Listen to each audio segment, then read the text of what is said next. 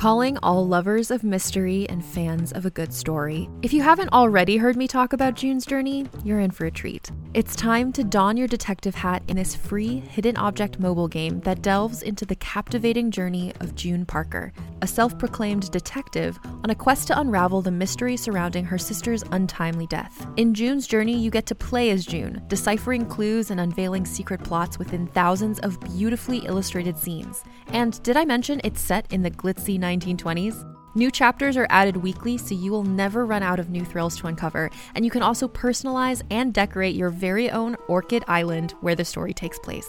How sharp are your detective skills? Find out when you download June's Journey on your Android or iOS device, or play online via Facebook Games. Your detective journey awaits.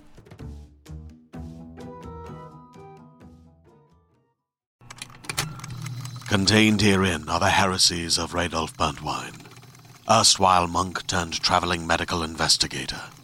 Join me as I uncover the blasphemous truth of a plague-ridden world, that ours is not a loving God, and we are not its favored children. The heresies of Radolf Burntwine, coming January 2nd, wherever podcasts are available. It's time for the Lifewriting Podcast with your hosts, authors and screenwriters Stephen Barnes and Tanana Reeve Dew. All about creating the project of your dreams while living a balanced artist life. Be the hero or heroine of your own story. Sponsored by LifewritingPremium.com. Get ready to write for your life.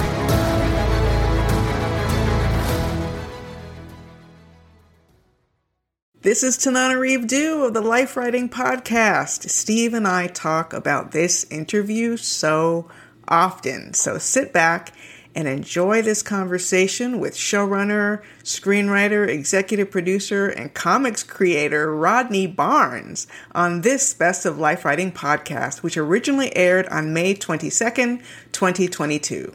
Welcome to the Lifewriting Podcast, where married authors and screenwriters Stephen Barnes and Tanana Reeve Dew talk about writing during stressful times, breaking into Hollywood, and balancing life.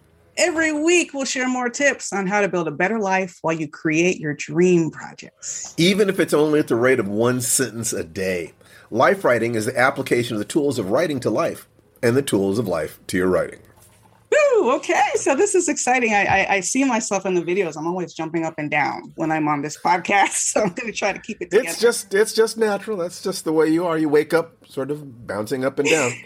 But I'm excited about every podcast, but I'm really, really excited about this one. We have an amazing guest that we'll bring in a little bit later. Rodney Barnes. I cannot wait. In the house. Is in the house. Himself. So, and we'll tell you all about him. My baby brother. Even if you don't know him, you know him. So we'll tell you who it's exactly true. You've seen his work. You've seen it. So we like to start this out by talking about what's going on in our lives and the way we're applying some of these principles to the actual process. So in the last week, things have been getting kind of interesting. Since it's to do with one of your projects primarily, why don't you talk about it, T?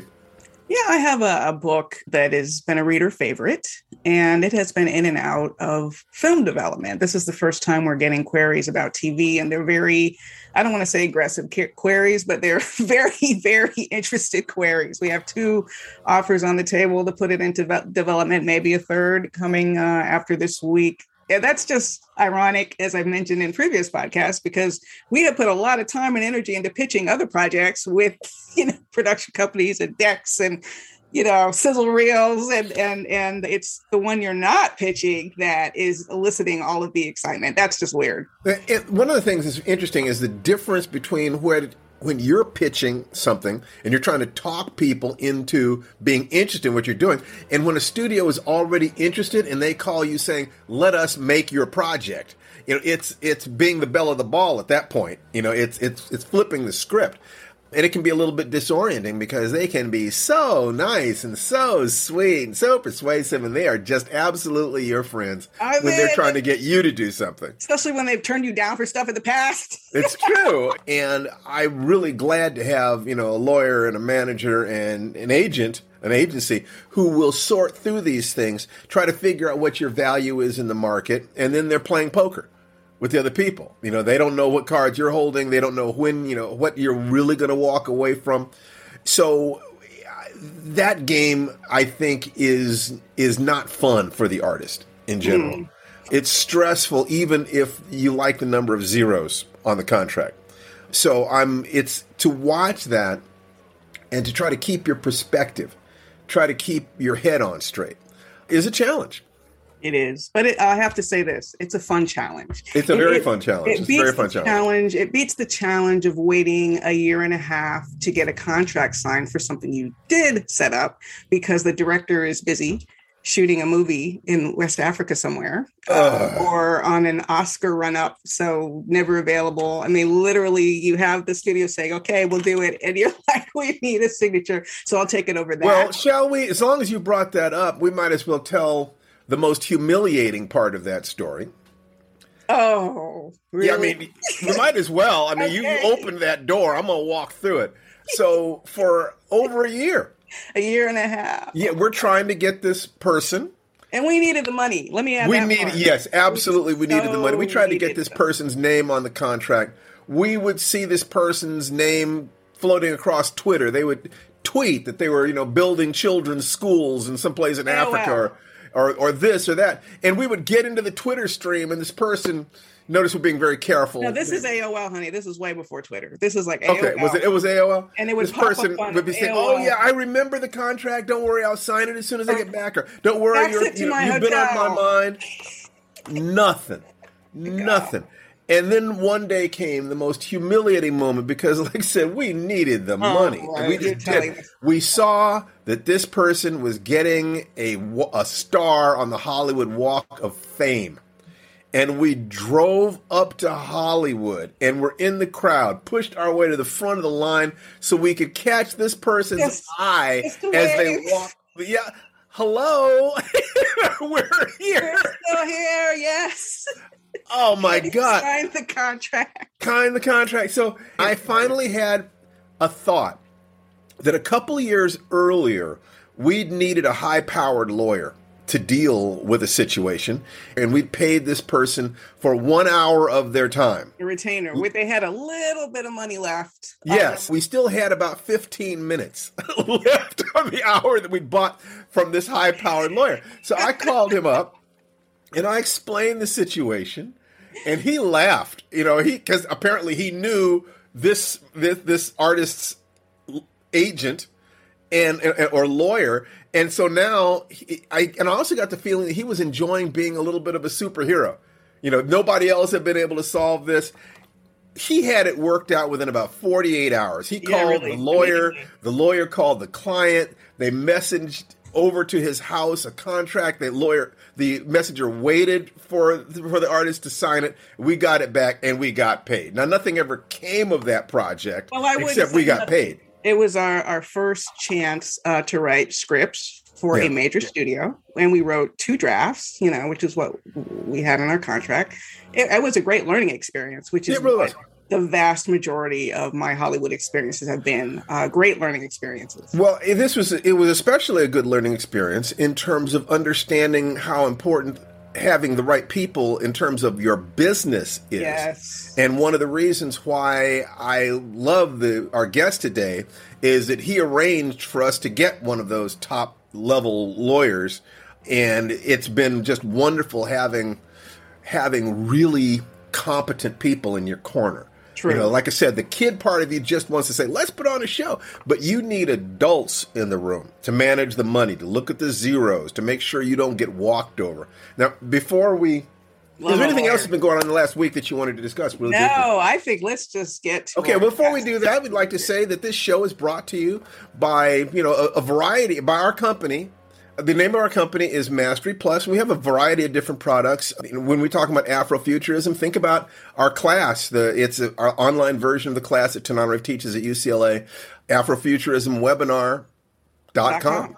So we'll talk about the other one at the end of the show. But now let's kind of get into this because I don't want to wait any longer. So Tanana Reeve, why don't you read the bio? You got a bio. I would love to read the bio. This is a great thing for me. Today's guest is Rodney Barnes, veteran, award-winning screenwriter and producer. He's established himself as a Hollywood mainstay with his vibrant, emphatic voice and producing expertise, securing him an overall deal with HBO. Yes to that. From Adult Swim's The Boondocks to Hulu's Wu-Tang and American Saga, Barnes has displayed versatility across a variety of genres in the industry's largest and most influential programs. I'm wearing this jersey today because he's currently the executive producer for HBO Max's Winning Time, The Rise of the Lakers Dynasty series. And we are loving that. 3 episodes in. The second arc of his critically acclaimed graphic novel, Philadelphia, was released in August of 2020. I know, Rodney, you're working on a pilot for that as well. And you've been tapped to pen a creative feature for New Regency with Jordan Vogt-Roberts attached to direct. I hope I'm pronouncing Jordan's name right. And writing a mini-series based on the life of golf great Tiger Woods. There's so much more. I was going to say, I could go on and on, but I am going to skip to the part where we want to talk about The Boondocks, because Barnes was a co-executive producer and writer also on Chris Rock's TV series, Everybody Hates Chris, from 2005 to 2009, worked on Boondocks. So much has been doctoring scripts. You don't even know he's been doctoring. Very funny, writes horror, writes comedy, writes it all.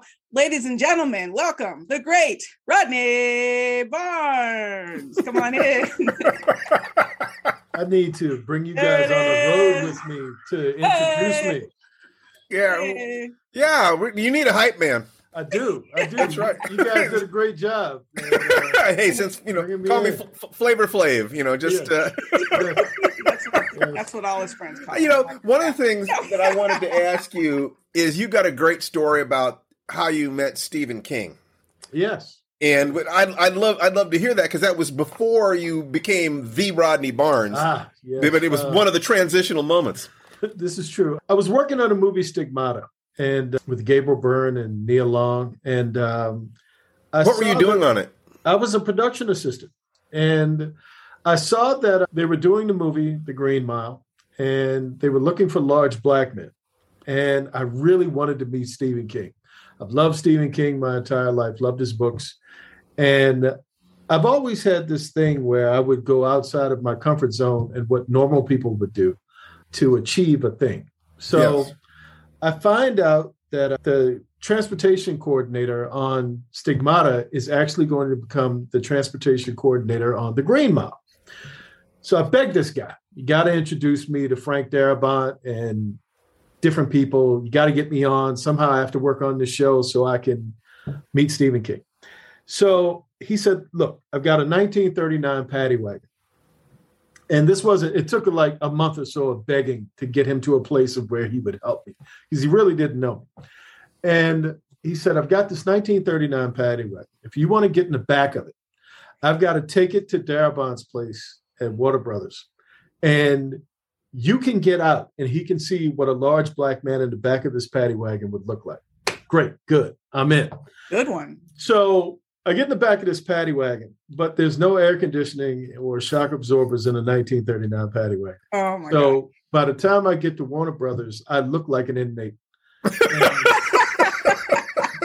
Sweating and just bad. And it wasn't like, back then I was living in my car. It was a completely different life than the life of now. So I really did. It wasn't the best presentation I could have imagined in meeting Mr. Darabont. I get there. It's Frank Darabont, David Valdez, and our unit line production manager at the time. And boom, the doors open and I hop out. I scare the hell out of everybody. The transport driver's like, no. It's like, he's okay. He's with me. He starts explaining really poorly as to why I'm there. And Frank Darabont used to be a production assistant on movies as well. And he appreciated how badly I wanted to be a part of it. So he hired me in that moment to be the stand-in for John Coffey. And I got to, the role hadn't been cast yet. So it was Shy McBride, Bill Duke, and finally Michael Clark Duncan, who were the 3 finalists to come in and audition for the role. So I would walk them from the parking lot to stage and, talk a little bit, chat a little bit. And actually the other guys were more polished actors, but Michael sort of embodied the character in a raw way. He sort of looked the part And there was something about his rough around the edges acting, not being as polished as the other guys that sort of won him the role. And I was there from the beginning to the end. And I met Stephen King. He was fantastic. Big picture over my fireplace of the two of us. Signed all my books, lived up to my fantasy. Oh, that's wonderful. Am I misremembering something, Rodney? Because I remember years ago, I was at a book signing. Essawan Books. Essawan Books. You who came up to me and said Stephen King recommended my novel, My Soul to Keep, to you? Yes. Oh my gosh. That is such a weird coincidence, because of course I'll never forget that. But here you are. And it's like, oh, that's Rodney Barnes. And you signed my books as well. I signed your book. And so I was in a great period of great authors signing books for me. And so there you go. Well, before you go any further, I want to make sure that people notice some things. Mm-hmm. Rodney, you were willing to do whatever it took to get where you wanted to go. Sleep in your car, ask a guy who barely knows you for a month, stay in the back of this. What you did in terms of how did you believe in yourself enough to be willing to go through what a lot of people would consider to be, degrading things, or I'm not going to do it. How could you believe in yourself enough to know that something good was going to come out of all this? Well, I didn't at first. There's another story if you want to hear that story. Yes, how please. I got to this other place. So how I got to LA.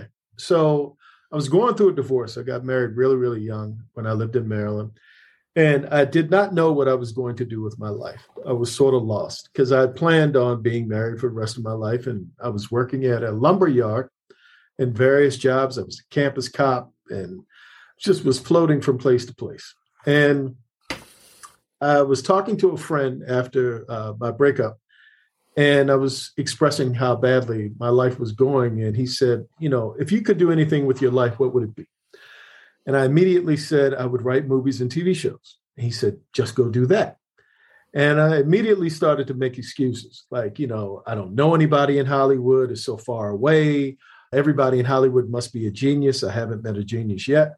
And just every excuse in the book. So eventually I was sort of forced out of our marital home. And so I moved to DC, re-enrolled in Howard University and School of Communications. And I started to work as a production assistant on movies and TV shows that came into the Maryland, DC area, because they do a lot of glamour shots in the Capitol building, the White House, different places. So worked on Forrest Gump, Clear and Present Danger, Quiz Show, Pelican Brief, a bunch of movies. And eventually I ended up working on a movie, Major Payne, with Damon Wayans. Yes.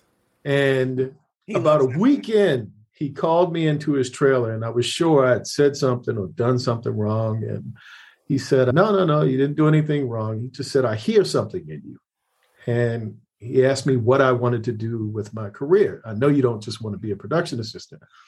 Actually, I hadn't thought past being a production assistant, but I immediately said, I want to be a writer. He was like, really? I said, yeah. So for the next 2.5 years, I followed him around the country working on his movies, Celtic Pride, Bulletproof, a couple of others. And eventually in working on Bulletproof, I was commuting from Maryland to wherever, and I would live in my car through the production and make basically enough money to get back home at the end. Talking about $120 a day or something like that. And eventually I work on a movie, Bulletproof, with him. I'm actually in that movie for a scene if you ever about to rape Adam Sandler in prison. And Damon has a heart-to-heart talk with me. He's like, if you really want to be a writer, you have to move to LA. And this is before the internet, 97, 98, somewhere around there. And there was an internet, but it wasn't this kind of internet. And I packed up my stuff, moved to LA. I lived on the corner of Laurel Canyon and Ventura behind Long's Drugs. It's a CVS now. And I began the journey. And then about 8 months in, my ex-wife sent my son to come live with me. And so I had to get out of my car. So I started a garbage business to where at the end of shoots, at the end of the day, the caterers and the craft service people need to get rid of their garbage. So they would pay me $3 a bag to load up my truck at the end of the night, and I would find a dumpster. It's illegal, so I hope no one's going to come after me that I dump my stuff in. And I would make an extra couple $100 a night, and I had enough to get an apartment to move my son in. So when he came in, I had an apartment. And that was sort of the grind for the first 2 years was survival, because I really didn't know a lot of people. I really didn't understand the psychology of Hollywood. I did not see a bridge between survival and becoming a writer. And eventually on the Green Mile, I had an epiphany. There was a moment where I sort of understood that if I was ever going to become a writer, I had to stop focusing primarily on survival. And I had to build a skill set that was strong enough to sort of create an opportunity, if that makes sense. Yes. And Damon, eventually we reconnected, and he said, I'll give you a job for one day on a movie, on the TV show, My Wife and Kids. And I just kept coming back, even though, and this was before 9/11. So security wasn't very tight on the ABC lot. And every day I just kept coming back for free. And the showrunner was Don Rio. And I quickly learned that the star is the star, but the showrunner is the guy that gives you a job as a writer. And I would sit behind him on the couch and I would just kind of whisper little pitches. And one day he was like, just come sit at the table. And so I'm sitting at the writer's table with all of these geniuses. And I learned that they were just people who worked really, really hard at what they did, that everybody had the same fears and imposter syndrome and all this other stuff. And that was sort of the start of my career. They hired me as a staff writer the next year, and things kind of went in a pretty straight line from there. Hey there, this is Justin Bartha. I made a funny new podcast, King of the Egg Cream. It has the greatest cast in the history of podcasts with actors like Louis Black. I'm torn by my feelings for two women. Bobby Cannavale. You can eat it, or if someone hits you, you can put it on your cut. Melanie Linsky. I wonder what these marvelous things are that look just like boiled chicken feet. Jason Ritter. I can break things and pick locks and kill people. Michael Stuhlbarg. The whole point is to inspire people that they should make themselves better. Ari Grainer. No, don't whet its appetite. What are you, an idiot? Me, Justin Bartha.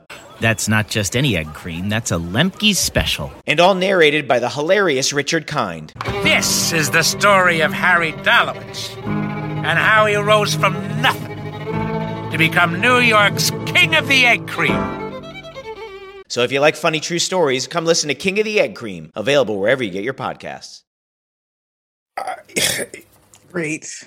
The fact is that most people have no idea the price that people pay to get into the game, as well as the price that it pays to stay in the game, and the price that you pay to raise the level of your game. So I'd like to talk a little bit about your end point, the most recent, not end point, but one of your recent fantastic successes. And then I'd like to go back and talk about the building process, the sustaining process. So winning time. It feels like you are doing better than ever right now in terms of your work, your prominence. You're out there. You're actually in the series. You play a role as a security I do. guard. I'm Maurice, the head of Forum Security. Yes. Yes. And we were watching last night, and even though Steve had told me you were in it, I was just watching. I didn't even notice that it was you because I was so absorbed in the story. But everybody seems to love the show, by the way. Yes. Congratulations on it. It must be doing great. Thank you. For HBO, for you. I have to admit, one of my college friends who lived in my dorm, Communication Residential College, Northwestern University, Andy Hirsch, is in the series as David Stern. So yes, I know, right? I'll tell him you said hello. Please do. Not only was he a friend, but he was in literally the first video adaptation that one of our classmates made. He was the lead in my first video adaptation in college. But in any case, that's not what makes the show so exciting. I was just wondering, how is it doing for you? How did it come about? It seems like a story that was ripe to be told. I mean, what in the world? It's such a great story. Well, how I became involved, Max Bornstein, who's our showrunner, he and I have been writing together for about a decade. And he hired me on vinyl. We sort of had a meeting. I call it our meet cute, where I was supposed to have like a 15-minute meeting with him. He and Scott Burns were hiring writers for vinyl on HBO. And this was roughly almost 10 years ago. And the meeting lasted 4.5 hours. And we sort of walked away. I knew I had the job. I knew nobody's going to talk to me that long for nothing. But we sort of knew we had a thing. And we complement each other as writers really, really well. And so we wrote a feature after vinyl was canceled, Arc of Justice, that got on the blacklist, and did a couple of other things. And While I was working on Wu-Tang in Staten Island, he was working on a movie, Worth, in New York. And he called me and he said, I got this offer to do this Lakers thing. And would you like to come on and sort of partner with me and go on this adventure with me? I said, sure. And at the time, it was like 9 below zero in Staten Island. We were in Battery Park. It was like 4 a.m. and I cannot take cold anymore. So the thought of working in LA and not having to be in the cold anymore was like, even it could have been about anything as long as it was in LA and I was working with Max.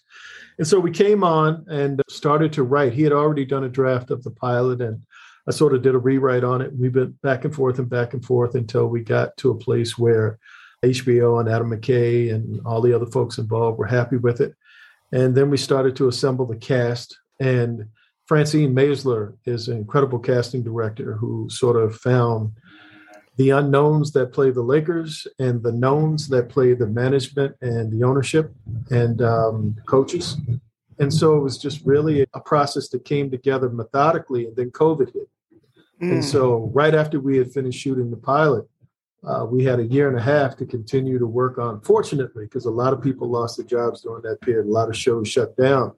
But we had an opportunity to really get into the script writing process and write the whole season and really go over it and over it and over it. And I think the strength of the show is the foundation of the writing and our ability to sort of really get the best out of the scripts. And then the actors and directors who interpret those words sort of just really been a blessing. It's amazing. Great show. It really is. And before we talk about the building process, I know that I frankly consider your turnaround here, what's happening in your career, to be a small miracle because you had some issues that you're not shy about talking about. No. And so when I first met you, you were not at your peak. How long ago? To say the least. How long ago did you two meet? Let me tee up the whole thing so to give context before Steve comes in. So I started working on My Wife and Kids around 2000, 2001. And I had a pretty straight shot of work. Like from there to about 2011, things were going pretty consistent. I had My Wife and Kids, and then I did Everybody Hates Chris, and then I was doing the Boondocks on top of that, and then I was rewriting movies for the Weinsteins. And life was pretty good, certainly better than I had ever imagined it would, being a guy who was a security guard and worked at Walmart and all these other things. This is fantastic. But I did not develop a career. I was working. I was a gun for hire. You could hire me and I would sit in a chair. And if you needed a funny guy, I would try to be funny. If you needed a guy to be dramatic or whatever the show required, I would try to be that thing. But I was crippled by insecurity and imposter syndrome and a lot of things that a lot of writers carry. And I always had this fleeting fantasy in the back of my mind that if I could make it to Hollywood and make a lot of money, that somehow I could sort of escape the things about myself that I didn't like. And I made it to Hollywood. I made some money, created this persona that I thought would sort of hide me, a mask of sorts. And I created a life around that and sort of an ecosystem around that and was as miserable as I had ever been in my entire life. I was happier living in my car trying to figure out what the next day was going to be than I was with a nice house on the hill and a Mercedes-Benz. And can I stop you there for one second? Of course. What did misery feeling look like to you? I mean, so you've got what would have been like a dream house, probably a dream bedroom. It was nice. You're waking up. A nice house. What's the feeling? I don't know who I am. I don't like this world that's around me. I'm working really hard to maintain this illusion of. I started to buy things in my childhood, comic books, toys, Star Wars collectibles. I've got a garage full of stuff that I probably haven't seen in years. And I just sort of was trying to figure out what pacifier I could find to make peace with myself. And I was doing all kinds of things, but none of those things made me happy. And I was desperately looking for it outside of myself. And was in a relationship that wasn't working. I had a couple beautiful kids that to this day I love and sort of saved my life. And they adore you. They are. But it was really difficult waking up every day, not really wanting to wake up every day. Yes. It was an odd place to be in because on one hand, you want to be grateful because you got the thing that you work for. On the other hand, the thing that you prayed for hurts.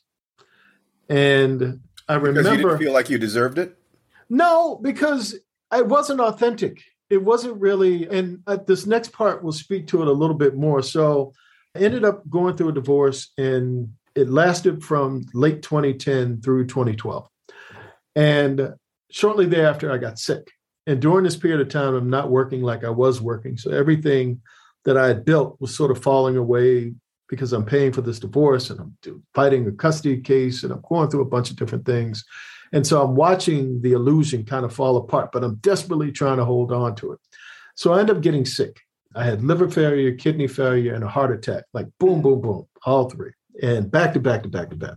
Wow. And so I'm in the hospital on and off for 4 to 6 months, pretty consistently. And for one of those stretches, I didn't know whether or not I was going to make it out. And I don't think the doctors knew whether or not I was going to make it out because I had a lot of stuff physically working against me and emotionally and psychologically too. And there's a gentleman by the name of Devon Franklin. He is I think I introduced him to you, Steve, at one time. And he came one morning, I was about to go into surgery and he just appeared. It was almost like Gazoo from the Flintstones. He just looked up and popped. He was right there in this beautiful red warm-up suit. Beautiful red Nikes, like everything was together because Devon is always together. And Devon Franklin is a pastor and an executive. I think he's a pastor and a producer now. And he prayed for me. And it was one of those prayers I told him he should have waited for the eulogy. It was one, it's like, man, you could have closed with this one. It was so beautiful. And he said, I asked him, and it was a moment of vulnerability, probably the first time I'd been completely honest in years. And I said, how did everything get so bad in my life? And he said, what makes you want to do this? What makes you want to write? And I said, when I was a kid, I loved horror. I loved the Universal Monsters, the Hammer films, all of these things, comic books. I was that kid. I was sort of a blurred before there was a term for it. It was a nerd or a geek at the time. And he said, so it was a heart thing. And I said, yeah, I loved it. I felt like it spoke to me in a different way than it spoke to my friends. And I wanted to give that to other people if I could find the stuff within me to do that. He said, so it's a heart thing. And I said, yeah. And he said, so what are you doing now? Are you working with your heart? And I said, no. He said, what are you doing? I said, I'm making money. He said, I think if you go back to working from your heart, I think you'll find your path. And he left me with that. And it stuck in my head that if I could just get out of here, I'm going to work from my heart, even though I have no idea what that means. And things slowly but surely started to turn when I got out of the hospital. And this is when Steve comes along. So I'm looking for someone to help me find this path. And so it was Steve, and I was in and out of therapy because I couldn't afford therapy. And Steve was instrumental. Steve wasn't just a teacher, he was a friend as well. So there was a duality. And I loved you immediately, bro. There was something about you. I just said, damn, we should have grown up together. We've been trading comic books. So there was a thing to where you were helping. But what I was trying to do more than anything else was I was trying to change my crowd.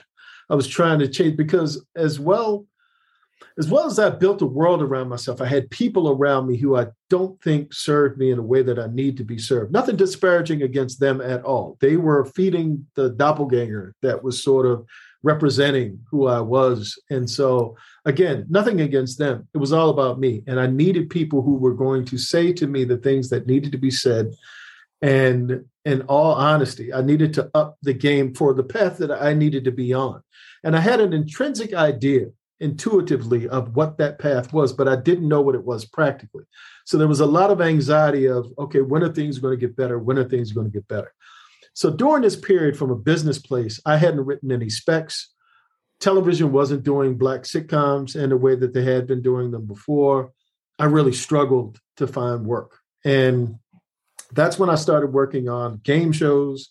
I started working on award shows. If you look at my IMDb, you see these sitcoms, then you see all of like the Oscars and this, that, and the different things that I had done.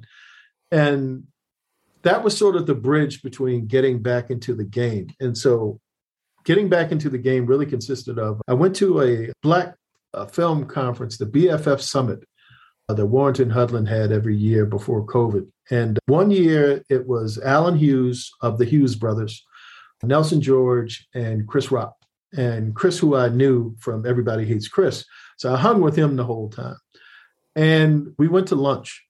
And the whole time I'm talking, Alan Hughes is just kind of sizing me up. And I'm like, almost like he wanted to fight me. I had no idea what he was looking at. And I get back to my hotel room and Nelson George said, Alan Hughes wants your phone number. Can I give it to him? Sure. And Alan had a drama that he wanted me. He was looking for a writer to rewrite. And he felt like it was something in what I was saying that led him to say that maybe I should give you a shot at being this guy. And so I jumped at the opportunity because I've always loved the Hughes brothers. And Alan sort of had a vibe, kind of like you, Steve. He kind of had a thing to where the filter, there wasn't much of a filter. He said to me exactly what I needed to hear and the way I needed to hear. And so I'd been working on sitcoms and I had a sitcom mentality. In the sitcom world, whether a script is good, bad, or someplace in between, you're going to make a show every week. So it's kind of like factory work. You're going to grind it out, do it quickly, get it in, you get it out. Some better than others, of course. You've got classic television. But for us, it was like you're cranking this stuff out. And so Alan said, get me an outline. I wrote an outline. And I'm not getting any money for this. So I write an outline. He said, oh, my God, this is incredible. Go ahead and write the script. Oh, my God, this is the turnaround that I'm looking for. So I took 2.5 weeks and I write the script. Put everything I got into it. And I give it to Alan. And Alan says, man, this is incredible. This is a great start. I'm like, start? I'm supposed to get some money. I'm supposed to, I did all of this and what happens? And I'm like mad. I'm frustrated. And he was patient with me enough to understand that I didn't understand the difference between art and, I won't say factory work purely, but there was a different process I needed to go through emotionally, psychologically, as it sort of pertained to that thing of writing from my heart. It takes a different energy in writing from my head, and I hadn't made the connection between those two. So I think it was however many drafts later. At this point, it's over 100 drafts, but at that time, it was in the 30s, I think, to get it to a place where he was willing to show it to HBO. And they didn't pick it up. But when I gave it to my agents, they were like, wow, we didn't know you could do this. And it sort of had a different effect. They saw me in a different light because they were pumping me as well to be the sitcom guy. You're going to be the sitcom guy. And I'm looking for money, back then. And now with Alan, I'm looking at something else. And so I got another opportunity with Alan. I did another script, and that one turned out to be the script that sort of turned my career around.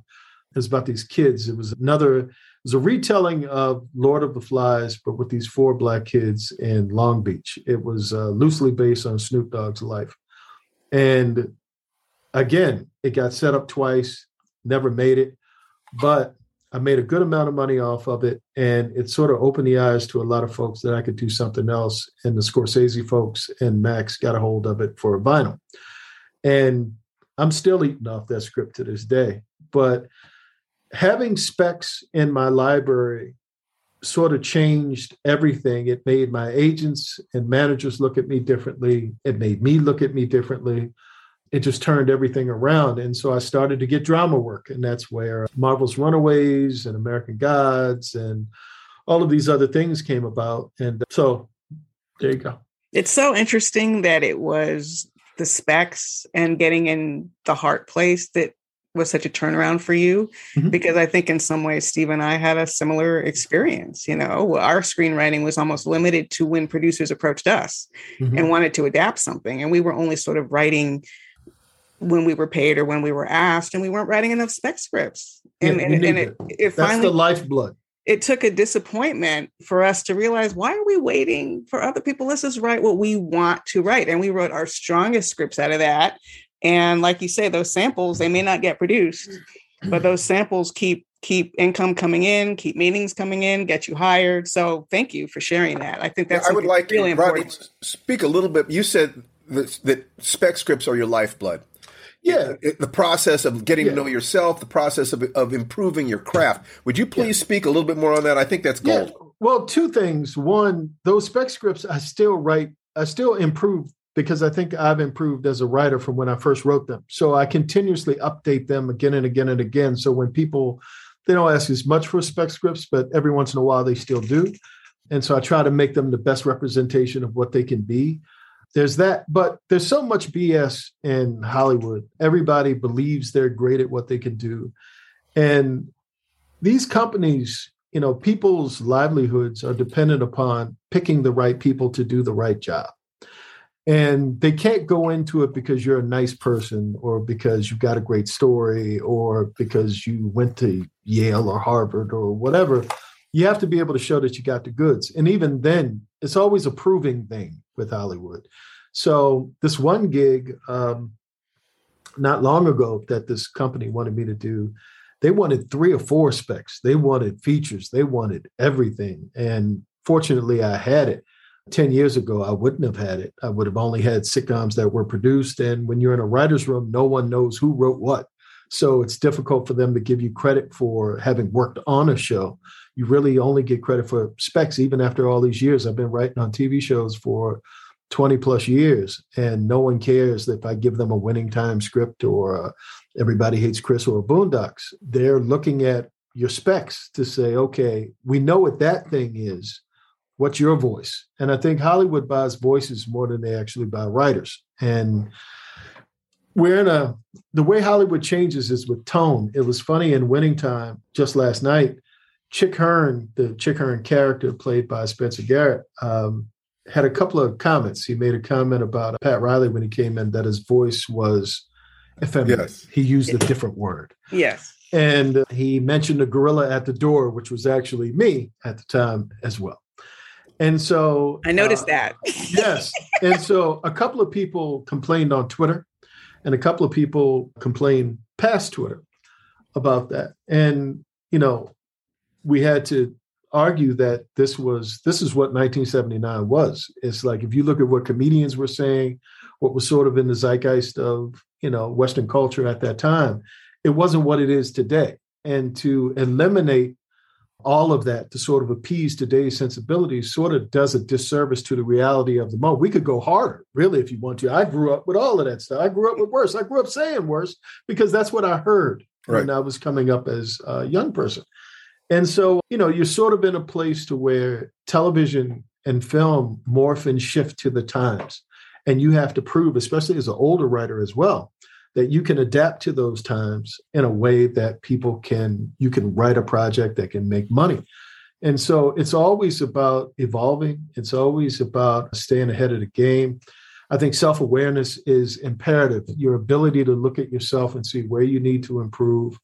Your circle needs to continuously improve. There's always a progressive component to it that I think in a weird kind of way keeps you young, because whether or not people like the idea of it, it's a competition.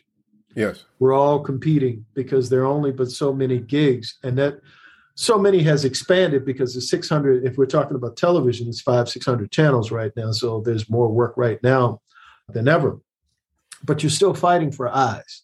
You know, those networks and those streaming services they want the people who can write the things that can get people to come and tune in. And that's no easy feat.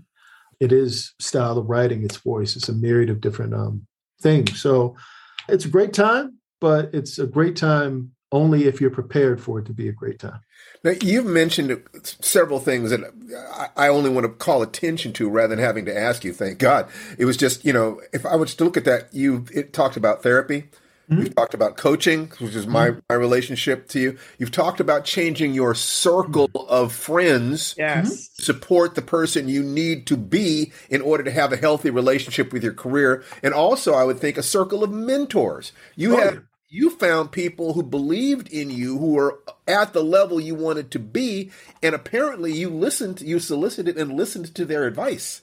Well, I think, yes, I'm fortunate that you're one of them. I think anytime it's more of finding your tribe, and there are always elders in the tribe and people who can speak to you in a language that can help you do the thing that you want to do. I think whether it's in a negative realm or a positive realm, you can create a world around you to support negative things or positive things. And in this realm, as far as writing is concerned, for me, I remember being in circles to where people would criticize my work or even outright say, you can't write.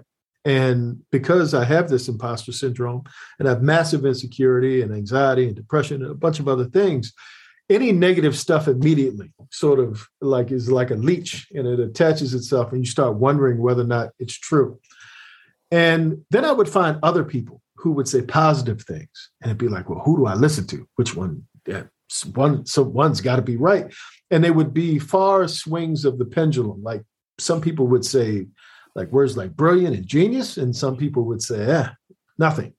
And so I had to sort of figure out which side I wanted to be on, because there's a part of insecurity that attaches itself to negativity. And I want to prove myself to these people over here that I'm not what you say I am, because secretly I'm trying to prove to myself that what they're saying isn't true. And I spent a lot of time in that place of trying to prove myself. And then I come over to this side and I'm getting, legendary, world-renowned producers and folk saying these positive things. And I realized that not only were they saying them, but I was actually doing the thing. It was an aspect of it was true. And my therapist would probably say all of it is true, but that just tells you I'm not quite there yet. But, I found people who really who understood my voice, that appreciated my voice, that helped me support my voice and encourage me to continue on. And I found that the closer I was emotionally to the material, the more I could connect in a way that felt authentic and real, the more confident I became. How do you make that connection with the material? What process do you go through to try to become more authentic? It's really simple. You become someone who's honest. And the more honest you can be with yourself, the more honest you can be with the material. And in the beginning, I used to try to write things that were like the things that I was working on. So if I had any specs, they were like My Wife and Kids, or they were like the Boondocks, or they were like Everybody Hates Chris, because I'm thinking that's what people would like, and they will buy those things and continuously give me money. And my heart wasn't there. And, people would ask me all the time, why don't you write more comedy? Why don't you, do more of this stuff? That's what you're making money at. And my agents would push me in that direction. And I'm thinking, I got a family. I like living the way that I'm living. I should just do that. But inside, that you speak of from time to time, that 9-year-old wants to watch Hammer films and is reading Carrie or Different Seasons or whatever, or My Soul to Keep or whatever, and wants to be over there. And the only thing that's stopping him from being over there is deep down, he's sort of afraid that he can't do it. And he's not really speaking to any level of authenticity. And when I thought I was going to die, part of that prayer or that hope was that if I ever get out of here, I'm going to do it, because now it's a weird thing, especially when you're a big guy. And at one time in my life, I was an athlete, not a very good one, but I was an athlete nonetheless. And I always felt, I knew I was going to die, but it wasn't coming anytime soon. Like I got this time and I'm going to live at least to the way technology and everything's working. I'm going to be in my 80s or 90s and I'm good.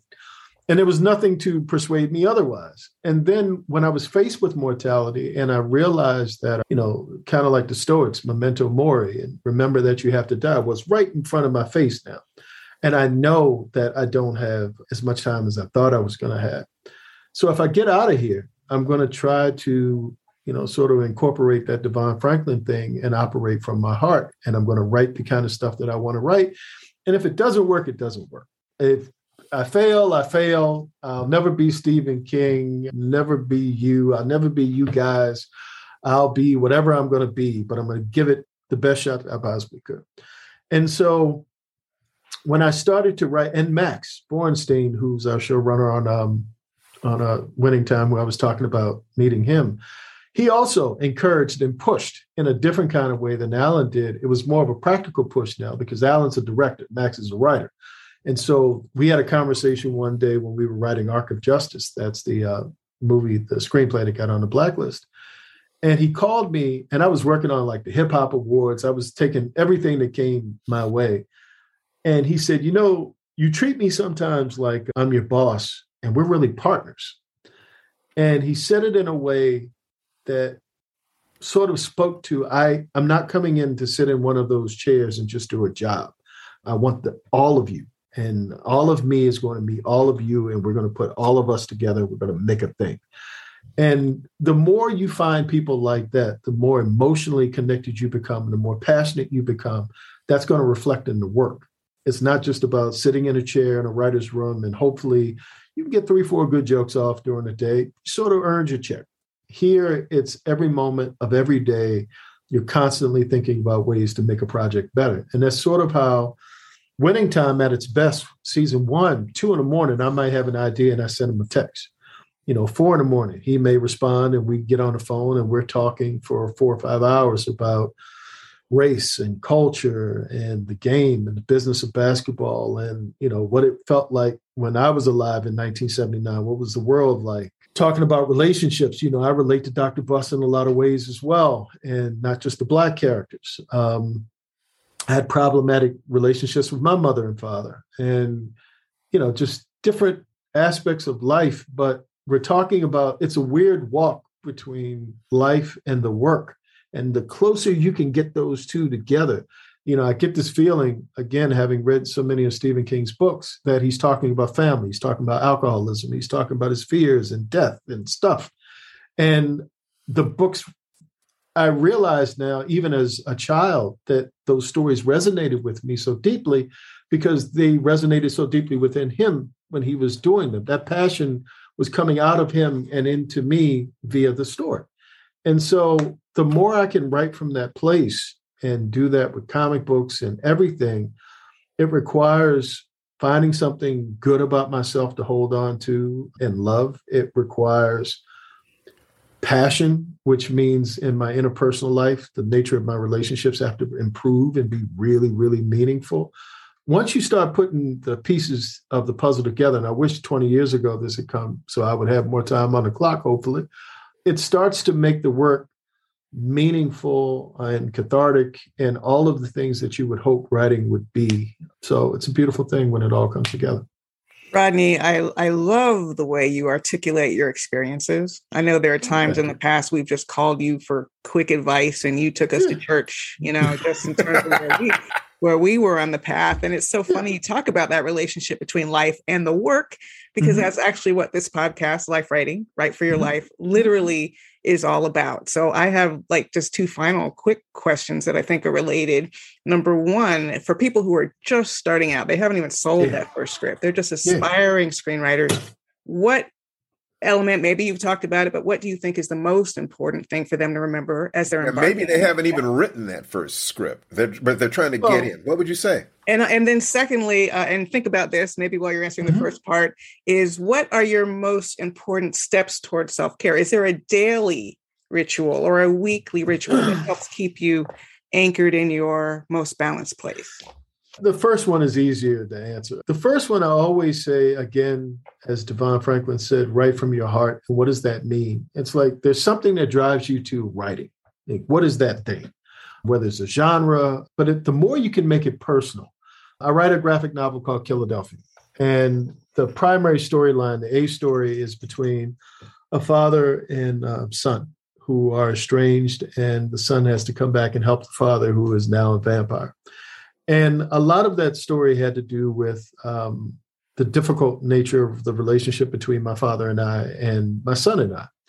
And, I always wondered if my father was still alive, whether or not more time would be the thing. Like, could we heal our issues if it was more time? And vampires are immortal. So that's where the vampire part came in. And every issue of the book, I try to find something honest about myself to sort of put in there, something I haven't either come to terms with or something that I'm wrestling with or something that matters to me. And a lot of times people come back to me and those are the things that they connect with. And it has to be honest. It has to be real. So all of that to say, if you can find something in your life that is honest and real, and you can attach it to this idea, you can marry those two things together, it'll make you want to write more, because narcissistically, I think people want to write about themselves and about the things that, and I mean that in a good way, people are focused mostly on themselves. And I think that if you can do that, hopefully people will feel that connection between you and the material, and it'll drive you to continuously work on a thing and not abandon it. Because if you're just doing it as a device, like, okay, they're doing superhero movies now, I'm going to write a superhero movie. At a certain point, if there's no passion underneath of it, you're going to abandon it. You're going to, or even if you do it, it's going to reflect that you're doing it for that reason. And I can say that because I've done that thing. It almost killed you, didn't it? Yeah, it did. But even in the times when I was doing it out of desperation, because it wasn't like once I got out of the hospital and I got on this path, everything was like great. I was still in a desperate place. And even now, go back and forth. And my agents and managers, they're like, you can't say yes to everything. Being able to say no to certain things is very, very important. And I'm still learning that one, because I'm still in a place of, it's such an honor. And I'm amazed that somebody's willing to give me money to do this. I've always been a physical guy, and being Black and being seen as a large Black man, because I am a large Black man, I've always been sort of stuck with my physicality. And the fact that I live off of my mind was something that I always wanted in the back of my mind. I wanted to use this instrument, not just so much my physicality. To the second part, my routine, I'm still working on that. I have never, ever, ever, ever, ever given myself self-care. And whenever I talk to Steve will always say, are you taking care of yourself? And I'm like, all right, I really respect Steve. And so I want to give him an honest answer, but I know I just finished this McDonald's little, like right before he drove up. So I want to be honest about this thing. And I noticed some sleep interruption there too, with those 2 a.m. and 4 a.m. phone calls. Yeah, all of that. Rodney, I don't expect you to come back with some perfect answer. What I expect is you represent a thing to me. And because you represent the nature of how we came together and the nature of what you are. And you are a little older than me. And I've always sort of collected father figures anyway. Yes. So I never want to disappoint the few parents that I have that have come through osmosis. So when you do ask me that question, I want to give you an answer that I would give a real parent. And I appreciate that. And I accept that. And I'm honored by that. But what I wanted you to know is I have never been disappointed by your answer. I consider that my position is to be a part of a polarity. Yeah. To be a position that I'm the one, I've got this thread called our friendship and our love for each other. And anytime you talk to me, I'm going to pull you, I'm going to tug you a little bit in this direction.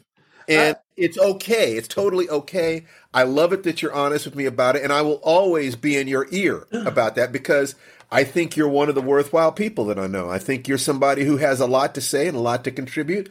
And I find you, frankly, an inspiration. We kind of look up to each other, Rodney. Yes. Well, and thank you for that. And, I think the thing is, and where I was going with that was, I've never taken care of myself ever over the course of my life. I've never valued, I think I've been in survival mode emotionally for as long as I could remember. And when you're in that mode, you're not necessarily thinking about your physical body. You're not thinking about the vessel that got you here. You're thinking about how you feel, and you're trying to protect yourself emotionally because you don't feel protected intrinsically. It's not a natural part of who you are. And so it's a struggle. Yes. There are weeks that are great. I was on keto for like 7 weeks and everything was fantastic. You couldn't have told me I wasn't going to win the LA Marathon next year. And then I had one bad night, and about a week and a half ago, and I fell off the wagon, and now I'm under the wagon and I can see the wheels, and they taste like carbohydrates. And and it was that quick, and I'm all the way back. And so it's like, this constant thing, but I'm blessed to have people in my life, to have a great therapist, to have people around me who, like you just said, the people who care about you tell you the truth. Now, whether or not you want to hear it is another thing. And, I still wrestle with a myriad of things. My past has a tendency to pop back up from time to time and in very inconvenient ways. But it's necessary, and I think in some ways a reminder that you're never there.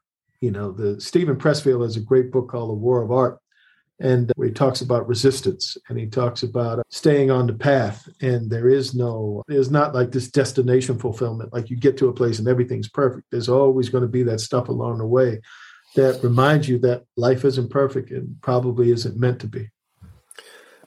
Something, it was actually during this podcast, this is our 12th episode, that I realized that I want to have guests who talk like Rodney, because I can, where I'm listening to them and I'm learning myself. It's Rodney. I'm going to do that. It's just like I realize, oh my God, we can use our podcast to meet people who have advice for us. Yes. Listen, Rodney is always spitting that fire. Rodney. Yes. And helping other people, coming up behind him, just a beautiful spirit. Yep. I could not be happier for you. And where you are, I don't care about the McDonald's. Although we do a cheat day. We do a cheat day. Which I have cheat weeks. And when I cheat big. I cheat big. I'm not going to lie. My last cheat day was like 2.5 days. So I'm not perfect. I was an hour and a half ago before I got on here. I had to finish off everything during the week. But oh, God. We love you as you are. We are so glad that you are still here with us. Yeah, thank God. Absolutely. And we will talk. I'll send something to your person about getting together for dinner. Yeah, we got to see each other in person now. We got to do that. Please, you got to come to the table. You got to absolutely got to come to the table. Yes. Thank you so much for being on the podcast, because so much of what you were saying just naturally fits into what we teach in our life writing program, which we've turned into a subscription course, a year long, called Lifewriting Premium, where you can find it at lifewritingpremium.com. It's for all kinds of writers, whether you write prose. We have a beautiful quote about Tananarive's teaching from a former student. Says, quote, "Of all the creative writing workshops I've attended, Tananarive's screenwriting workshop remains one of my favorites. I will never forget her specific praise and the countless opportunities for growth." And that was from B. Charisse Moore, author of Afrofuturism textbook Conjuring Worlds, who just got a 2-book contract from HarperCollins, and you could be next. So just look over at lifewritingpremium.com. And Rodney, I love you, man. I mean, I do. I am grateful that you're in the world. I'm glad you're taking better care of yourself. You have some ways to go. You look fantastic. Thank you very much. I'm working on it. It's a work in progress, and eventually, by the time I leave this earth, it's going to be great. So okay, there you go. Well, how about it's great right now? It's great right now. Perfection is a verb, not a noun. Exactly. You're on the path, buddy. Thank you so much for being with us. Yay, thank you. So much everyone for being on the podcast, for listening. And closing it up, just, be the hero or heroine in the adventure of your lifetime. Take care, and we'll see you next week. Bye-bye, everybody. You've been listening to the Life Writing Podcast. Join us next time for more conversations about creating the project of your dreams. For more information, go to lifewritingpremium.com and get ready to write for your life.